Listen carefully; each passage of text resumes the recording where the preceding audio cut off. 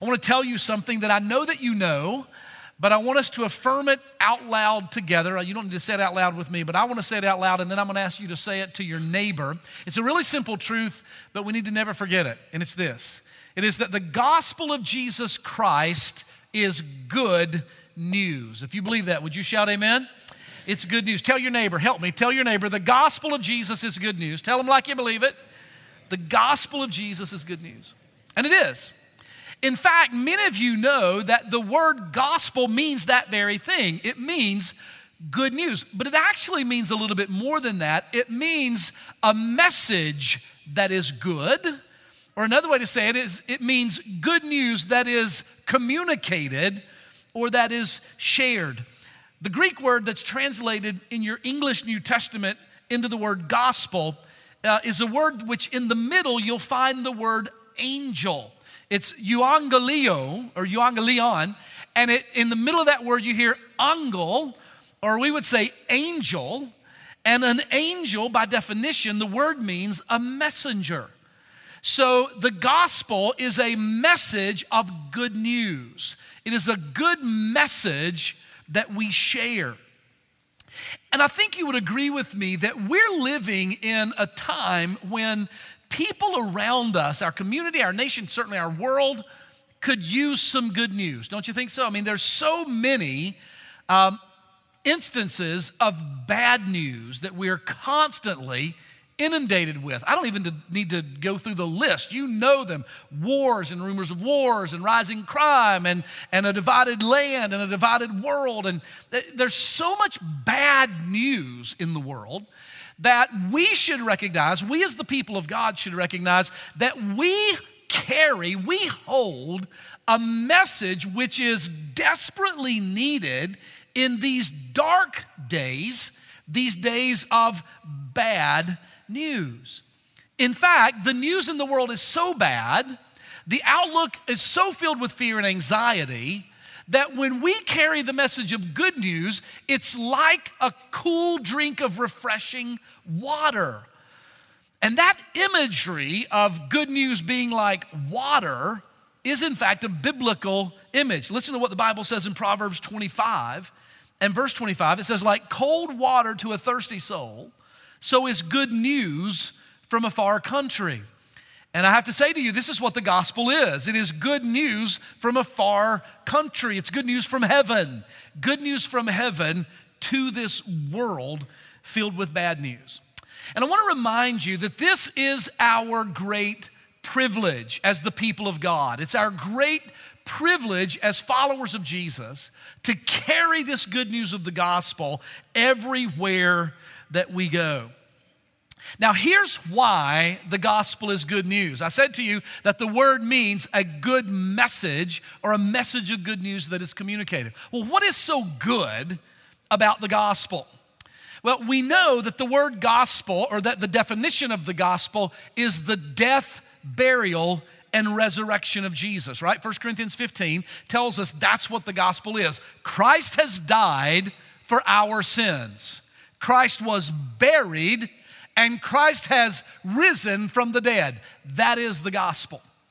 And that is good news because this crucified and risen Christ will meet anyone.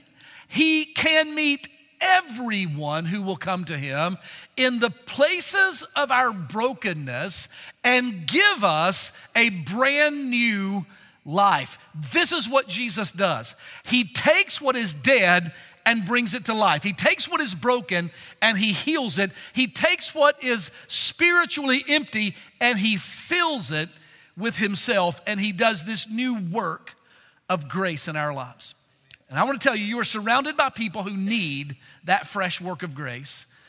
And in fact, we are all in that camp as well. We all need God's fresh grace in our lives. Even after we meet Jesus, we need God's fresh grace in our lives in an ongoing way, really every single day of our lives. Have you ever said anything like this? Have you ever said, man, I need a fresh start. You know, I've been on this path for this long. I've been in this valley for this long. I've been in this situation for so long. You know what I need? I just need a new beginning. I just need a fresh start. Well, I want to tell you, Jesus delights in giving people fresh starts. God delights in giving us new beginnings. In fact, in the Old Testament book of Ezekiel, he promised this. Listen to what he says there, Ezekiel 36:26. He says, I will give you a new heart, and I will put a new spirit within you. Now, I will remove your heart of stone, and I will give to you a heart of flesh. God says, here's what I can do for your life. I can take that old, cold, stony heart out of you. That heart that's full of rebellion, and that heart that's full of pride, and that heart that's full of anger or discouragement. I can take that hard heart out of you, and I can replace it with a soft heart. He says a heart of flesh. I can replace it with a soft heart, and I will put within you a new spirit. That's the promise of God.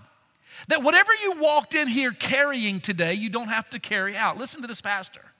That whatever death you walked in here out of, you can walk out of this room in life today. That whatever you left at home this morning not wanting to face when you go back, you can face it with a new heart and a new spirit and a new hope when you leave here, because this is what God specializes in doing.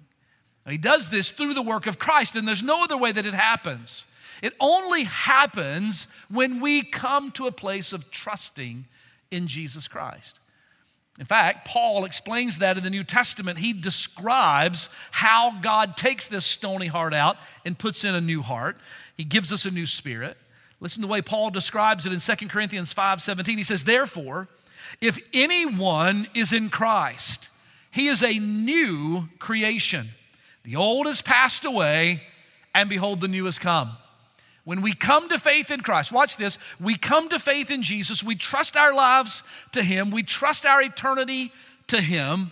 When we do that, he replaces our old heart with a new heart. He puts his spirit within, gives us a new spirit. He makes us a new creation in Christ, and he gives us a new purpose and a new life. And you know what? That is good news. Now, the news of the world is to say, well, look, your situation is bad, or your issues are what they are. Just do the best you can, work really hard, and maybe you'll be okay. That's not the message of the church. The message of the church is a new life with a new heart and a new spirit and a new creation in Christ Jesus. That's the gospel. And that's the good news that the world is hungry for. Now, when he does that, by the way, when God does that work of that new work within us, and he makes us a new person in Christ, he gives us a new heart and a new spirit. Well, all of those things that I'm describing, a new heart, a new spirit, a new life, that's all internal, isn't it? Those are the things that God does within us. They're in our heart, in our lives. They're not visible on the outside. So God's working on the inside. But the question is, how does that new thing that I am on the inside, how does that become obvious or observable on the outside? Well, it ought to be observable by the way that we live, right? We ought to live differently once we meet Jesus, and that's evidence. But there's another way. There is a symbol which God has ordained, which is an outward expression, an outward proclamation of the inward renewal that is ours when we meet Jesus. And that symbol in which we ought to participate is the symbol of baptism. In fact, this evening, I'm excited to tell you that we are going to be baptizing somewhere between 40 and 50, I think it's 44, 45 people who have been renewed recently by Christ. And today they are going to get in the creek this evening, and we are going to baptize them. And by the way, you ought to be here, because if your church is going to baptize 45 people, you ought to be standing on the creek bank celebrating as they're all baptized. But we're going to baptize 45 people who have come to Christ and been made new on the inside. And they're going to make an outward expression, an outward declaration of the change that Christ is working in their lives. And I want to challenge you. Maybe you need to join them tonight. If you've never come to faith in Christ, you need to give your life to Jesus this morning and just jump into that baptism. Just join us in the creek and we'll baptize you. Maybe you need to recommit your life to the Lord today and join us in the water as well. We'll talk about that as we go forward. But it's this thing of baptism, which has prompted me to ask you to turn to Romans chapter number 6. And so you've got your Bibles open there. Let me read it to you. Beginning in verse 1, Romans chapter 6 says this. Paul asks, "What shall we say then? Shall we continue to live in sin that grace may abound?" Now he's making the point, God's got grace for all of our sin, but he's asking the question, once we meet Jesus, can we or should we continue to live in sin? Now you ought to think about that question. It's an important question.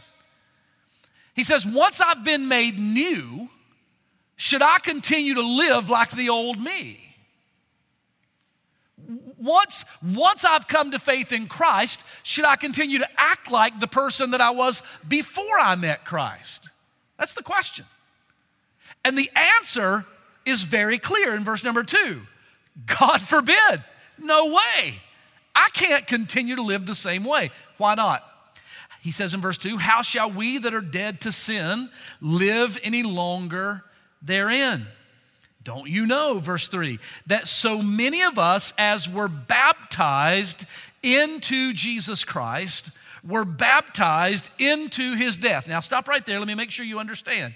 Verse number 3 is not speaking of water baptism. It's speaking of spirit baptism. In verse 3, he's saying, don't you know that when you came to faith in Jesus, you were baptized into Christ? The word baptized means to be immersed in. And so when we came to faith in Christ, we trusted in his death. If this is Christ on the cross, I came and trusted in his death, and his death covered me. His death became my death. His death was counted. His punishment counted for me. I was immersed in the death of Christ. That's why he says we died to that old life, that old sinful life.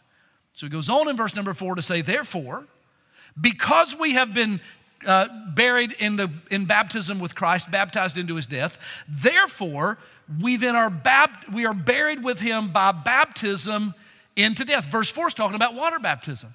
Because I have died to my old life, in water baptism, symbolically, I am buried in the same way that Christ was buried.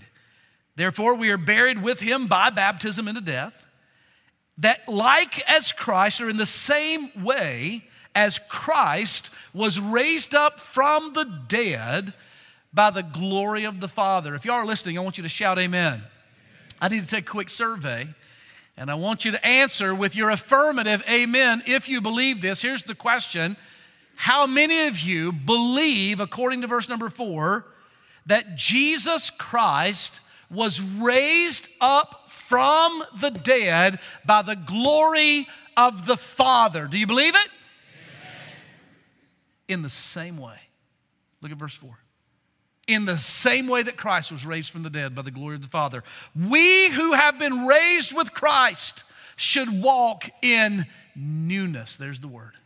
In newness of life.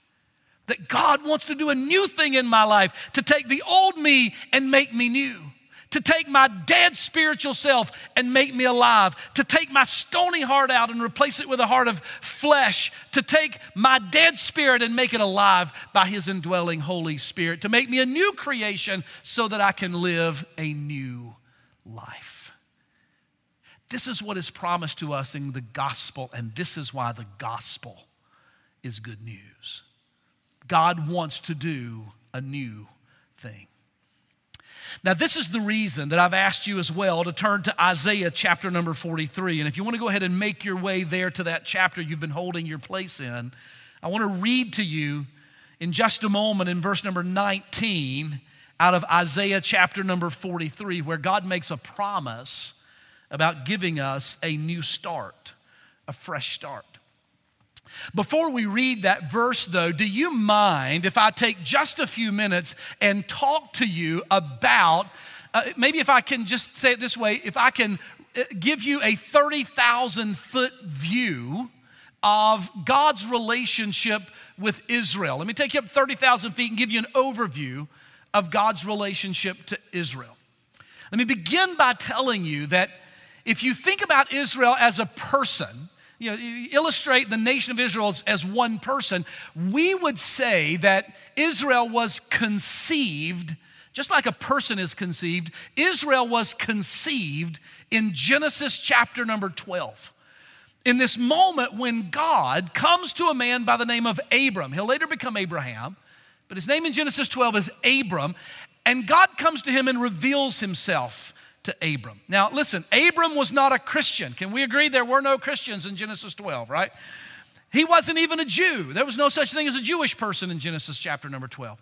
Abram was a pagan. He was. He didn't know the Lord. His parents worshiped the sun and the moon. He was a pagan. And yet God, in absolute unmerited favor, in absolute grace, God steps into his life and reveals himself to him as the one true God. And then he says to Abram, I want you to follow me. I want you to trust me, believe in me, and follow me. And if you will, here's what I will do. If you will follow me, he says, I will do three things. Number one, I will make of you a great nation. Now, Abraham or Abram and Sarai had no children. They were both old. They couldn't have children. But God said, I'm going to let her conceive, and she's going to have a baby. And from that one son, you're going to have a multitude of descendants, and your descendants will be like the stars of the heaven. I'm going to make you a great nation. That's the first thing I'm going to do. I'm going to give you sons and daughters. Secondly, I'm going to give your sons and daughters a land. They're going to live in this land that I've chosen for them. Number three, through your people in that land, I'm going to bless the whole world. And we call this the Abrahamic covenant. And because Abraham believed God, he enters into this relationship with him. And in that moment, Israel as a nation, they're not yet born, but they're conceived by faith in Abraham's heart. Now, Abraham and Sarah had one son whose name was Isaac. Isaac had two sons whose names were Jacob and Esau. And if you know the story of Jacob and Esau, you know that these two were in constant conflict with each other, these two brothers. And ultimately, Jacob stole Esau's birthright. He took the place of inheritance. He stepped in front of Esau to gain the family inheritance from his father. And when he did so, he did this out of his character, because he, by his character, was a liar and a deceiver. In fact, did you know that the name Jacob means that? It means deceiver, supplanter, the one who takes what doesn't belong to him. So he tricks his father Isaac, he tricks Esau, and he takes the birthright. And Esau says to Jacob, I will kill you for what you've done. And so Jacob ran for his life. He literally fled.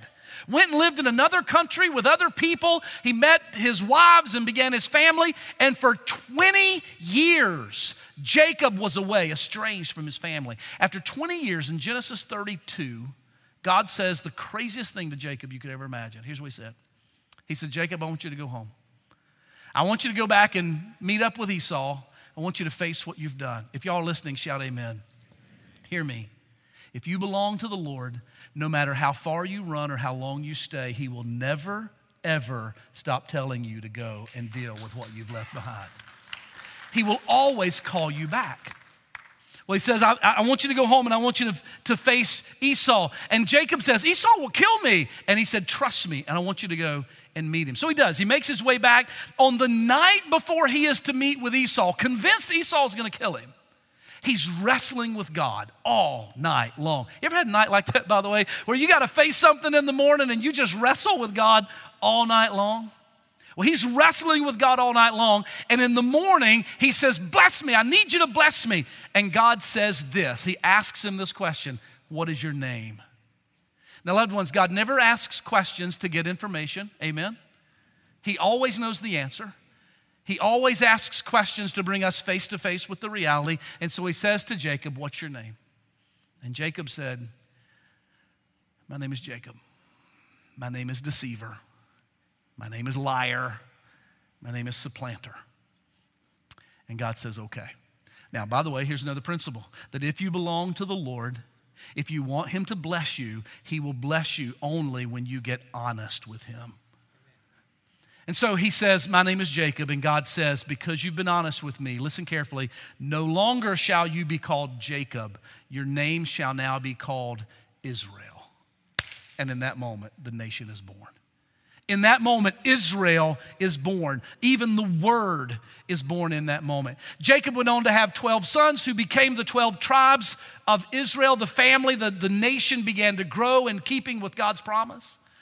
Most of you know they ended up down in Egypt, and they were slaves in Egypt for 400 years. They were delivered out of Egypt by Moses.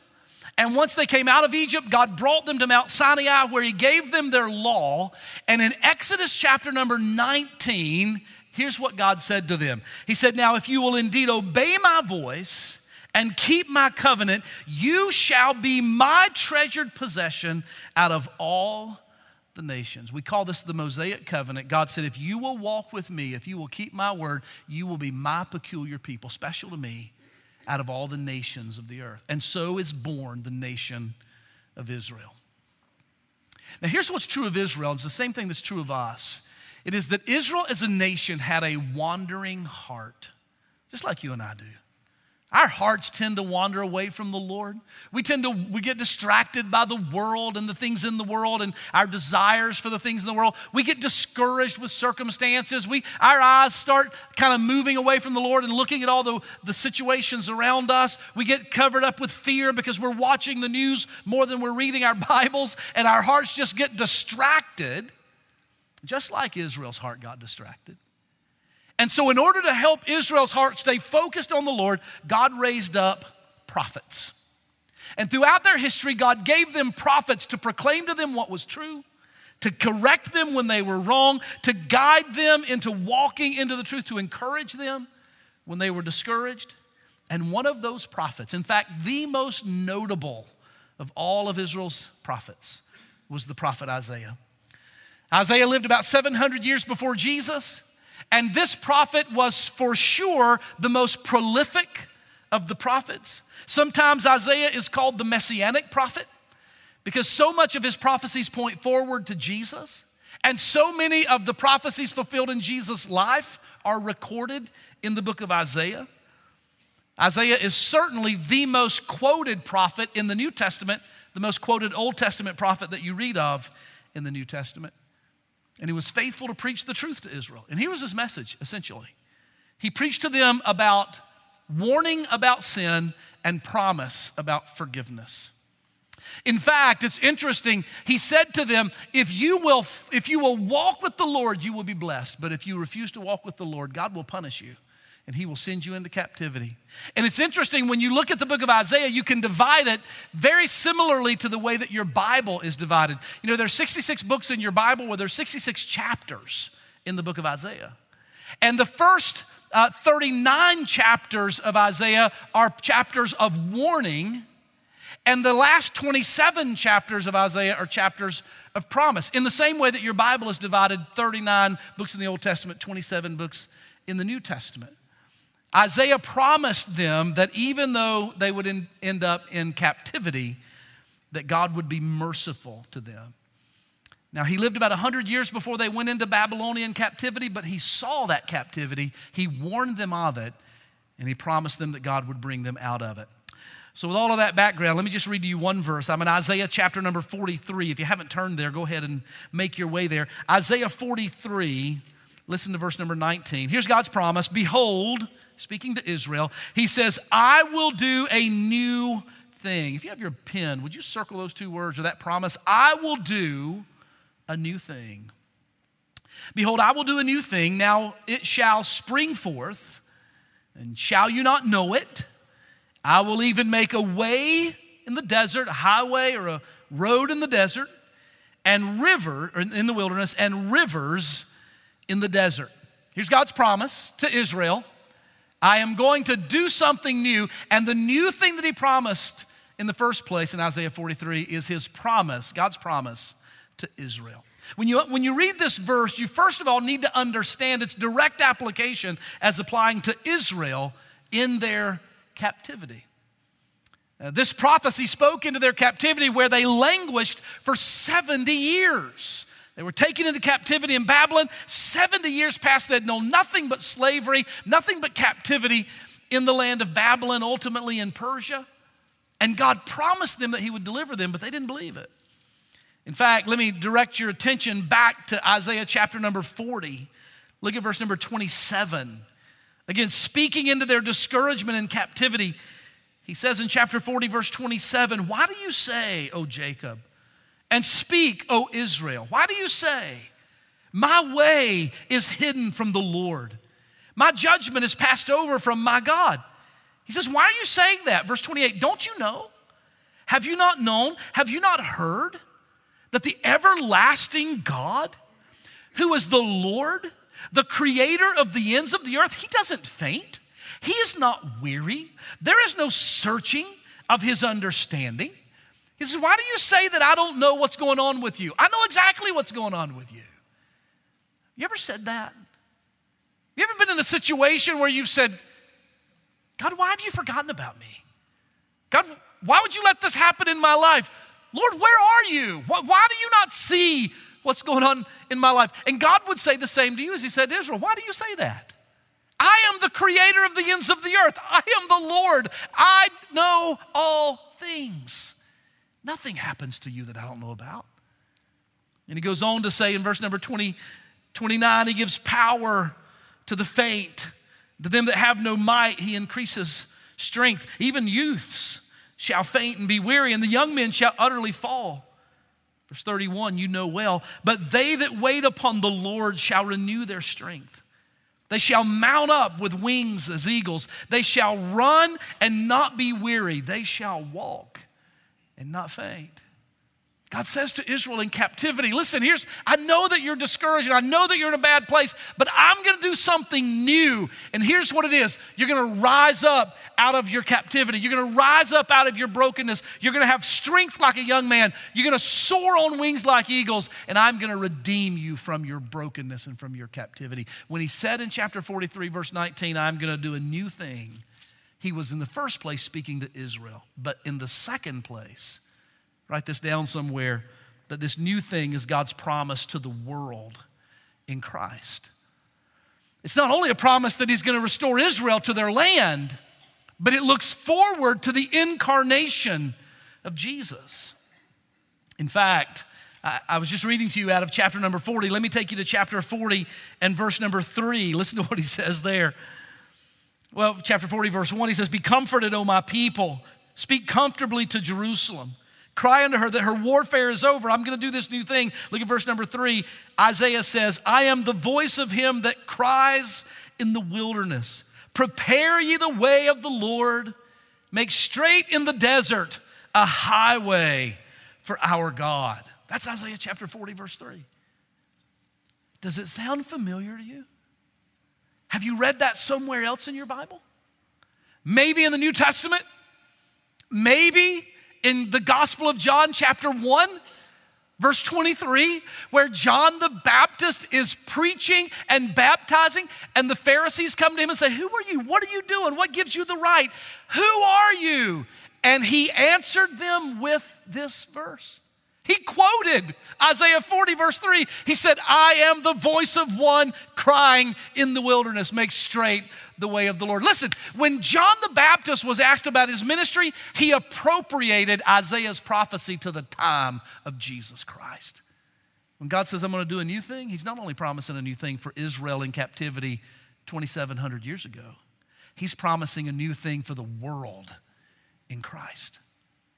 He says, I'm going to make, in chapter 43, verse number 19, I will make a way in the highway in the wilderness, and I will send rivers through the desert. He's talking about this gospel thing, this grace thing that Christ would bring to the earth. So God made a promise to Israel, I'm going to deliver you. God made a promise to the world, I'm going to send rivers of grace through the desert of the world. If you can imagine, think with me for a minute about a map of the world on your wall. You've got 200 nations, and you've got these powerful nations, billions of people, and in the middle of that map, there would be a tiny little nation called Israel, the size of New Jersey, a few million people compared to billions around the world. And God says in Isaiah 43, this world, all these nations surrounding Israel, the entire world, it's a desert. a desert of Gentile nations, a desert of sin and hopelessness. But from this little nation that I called in Abraham, I'm going to send forth rivers of gospel grace that will run around the world. That's the promise. It says it's God's promise to Israel, it's God's promise to the world. But then lastly, when he says in chapter 43, verse number 19, I will do a new thing. This new thing is God's promise to me. And it's his promise to you. Now I want you to hear me. I don't know what you brought in here this morning. I don't know who is the true person sitting in that chair that you're sitting in. I mean, I know we all put on a face and we all can be pretty good at pretending. But the truth behind that facade, I don't know what all that is, but here's what I know. That God is so gracious and he is so merciful and he is so committed to doing a new thing in us that if you will let him, he will send the person out of here that will be new and different from the person that came in here. Whatever your sin is, whatever your past is, whatever your present is, God says, I can do something new for you. I can change your life. Whatever bondage you carried in here, whatever addictions are clinging onto your life that you have tried to shake and you can't, here's what God says, I'm doing a new thing. I'm going to send rivers into your desert and I'm going to make your life new if you'll let me do it. I don't know what your marriage is like. Maybe you're sitting next to your spouse right now, maybe not, maybe they're not here with you. But maybe you're sitting next to your husband or your wife and the truth is, you're hanging on by a thread. You're not even sure you want to hang on anymore. I just want you to hear me. That God wants to do a new thing in your marriage. He wants to make it fresh and new and give it a new heart and a new spirit. He can do it. Because the promise to do a new thing is God's promise for you. It's his promise to me. It's his promise to our family. It's his promise to our kids, our relationships. He says, I'm going to do a new thing. Now notice what verse number 18 says. He says, I'm in chapter 43, verse 18. He says, don't remember the former things, neither consider the things of old. This new thing that God wants to do, he says, what I will do will be better than what has been. What I will do will be better than what has been. He says, what I will do in your life will be so transformative, so new, that your former life will seem like a different lifetime ago. You won't even need to think about it anymore because I've redeemed you from it completely. It'll be better than what has been. If you don't like the way life has been going, he says, I'll do something that will be better than what has been. Secondly, he says, what I will do will come about by my power and my power alone. Chapter 43, verse number 19, behold, I will do, not you will do, I will do a new thing. Now it shall spring forth. God says, I'm going to do something that's just going to come by my power into your life. Let's get honest. Some of us have tried 1,000 times to start fresh. And we keep faltering and falling and stumbling, and we have to keep starting over. And we've maybe decided, I can't do it. I can't set myself free. I can't fix myself. I can't fix my relationships. I have tried and I can't do it. He says, when I do it, it doesn't come by your turning over a new leaf or getting better. It comes by my power miraculously. I'll do a new thing. He says it'll be better than what has been, and it will be by my power alone. Number 3, he says in verse number 19, it will be clear. When I do this new thing, it will be clear for all to see. Verse number 19, behold, I do a new thing, now shall it not spring forth? Shall you not know it? You will see it. God says, I don't work in subtle ways. I work in profound ways that will be obvious for you to see and for others around you to see. And then verse number 21, he says, what I will do will result in my praise. Verse 21, these people have I formed for myself, and they shall show forth my praise. Now, he's referring to Israel specifically, called them out of the world to be his people of praise, but he's also speaking to the church, the body of Christ. We exist to the praise of God, but he's also speaking to all of us because we're all created in the image of God. We all are to give praise. Let everything that has breath praise the Lord, the Bible says. And so here's what God says. You were made for me. Now, you may have been living for you, but you were made for me. And if you'll let me, I'm going to do a new thing in your life that's going to be better than your past. It's going to transform your life. It's going to be to my praise, and it's going to happen by my power. But it only comes, this only new thing comes through Jesus Christ. Make you a new creature, give you a new heart and a new spirit and a new life if you will trust in me. And so, are you going to let him do the new thing? Or are you going to walk out of here into the same thing that you walked in here from?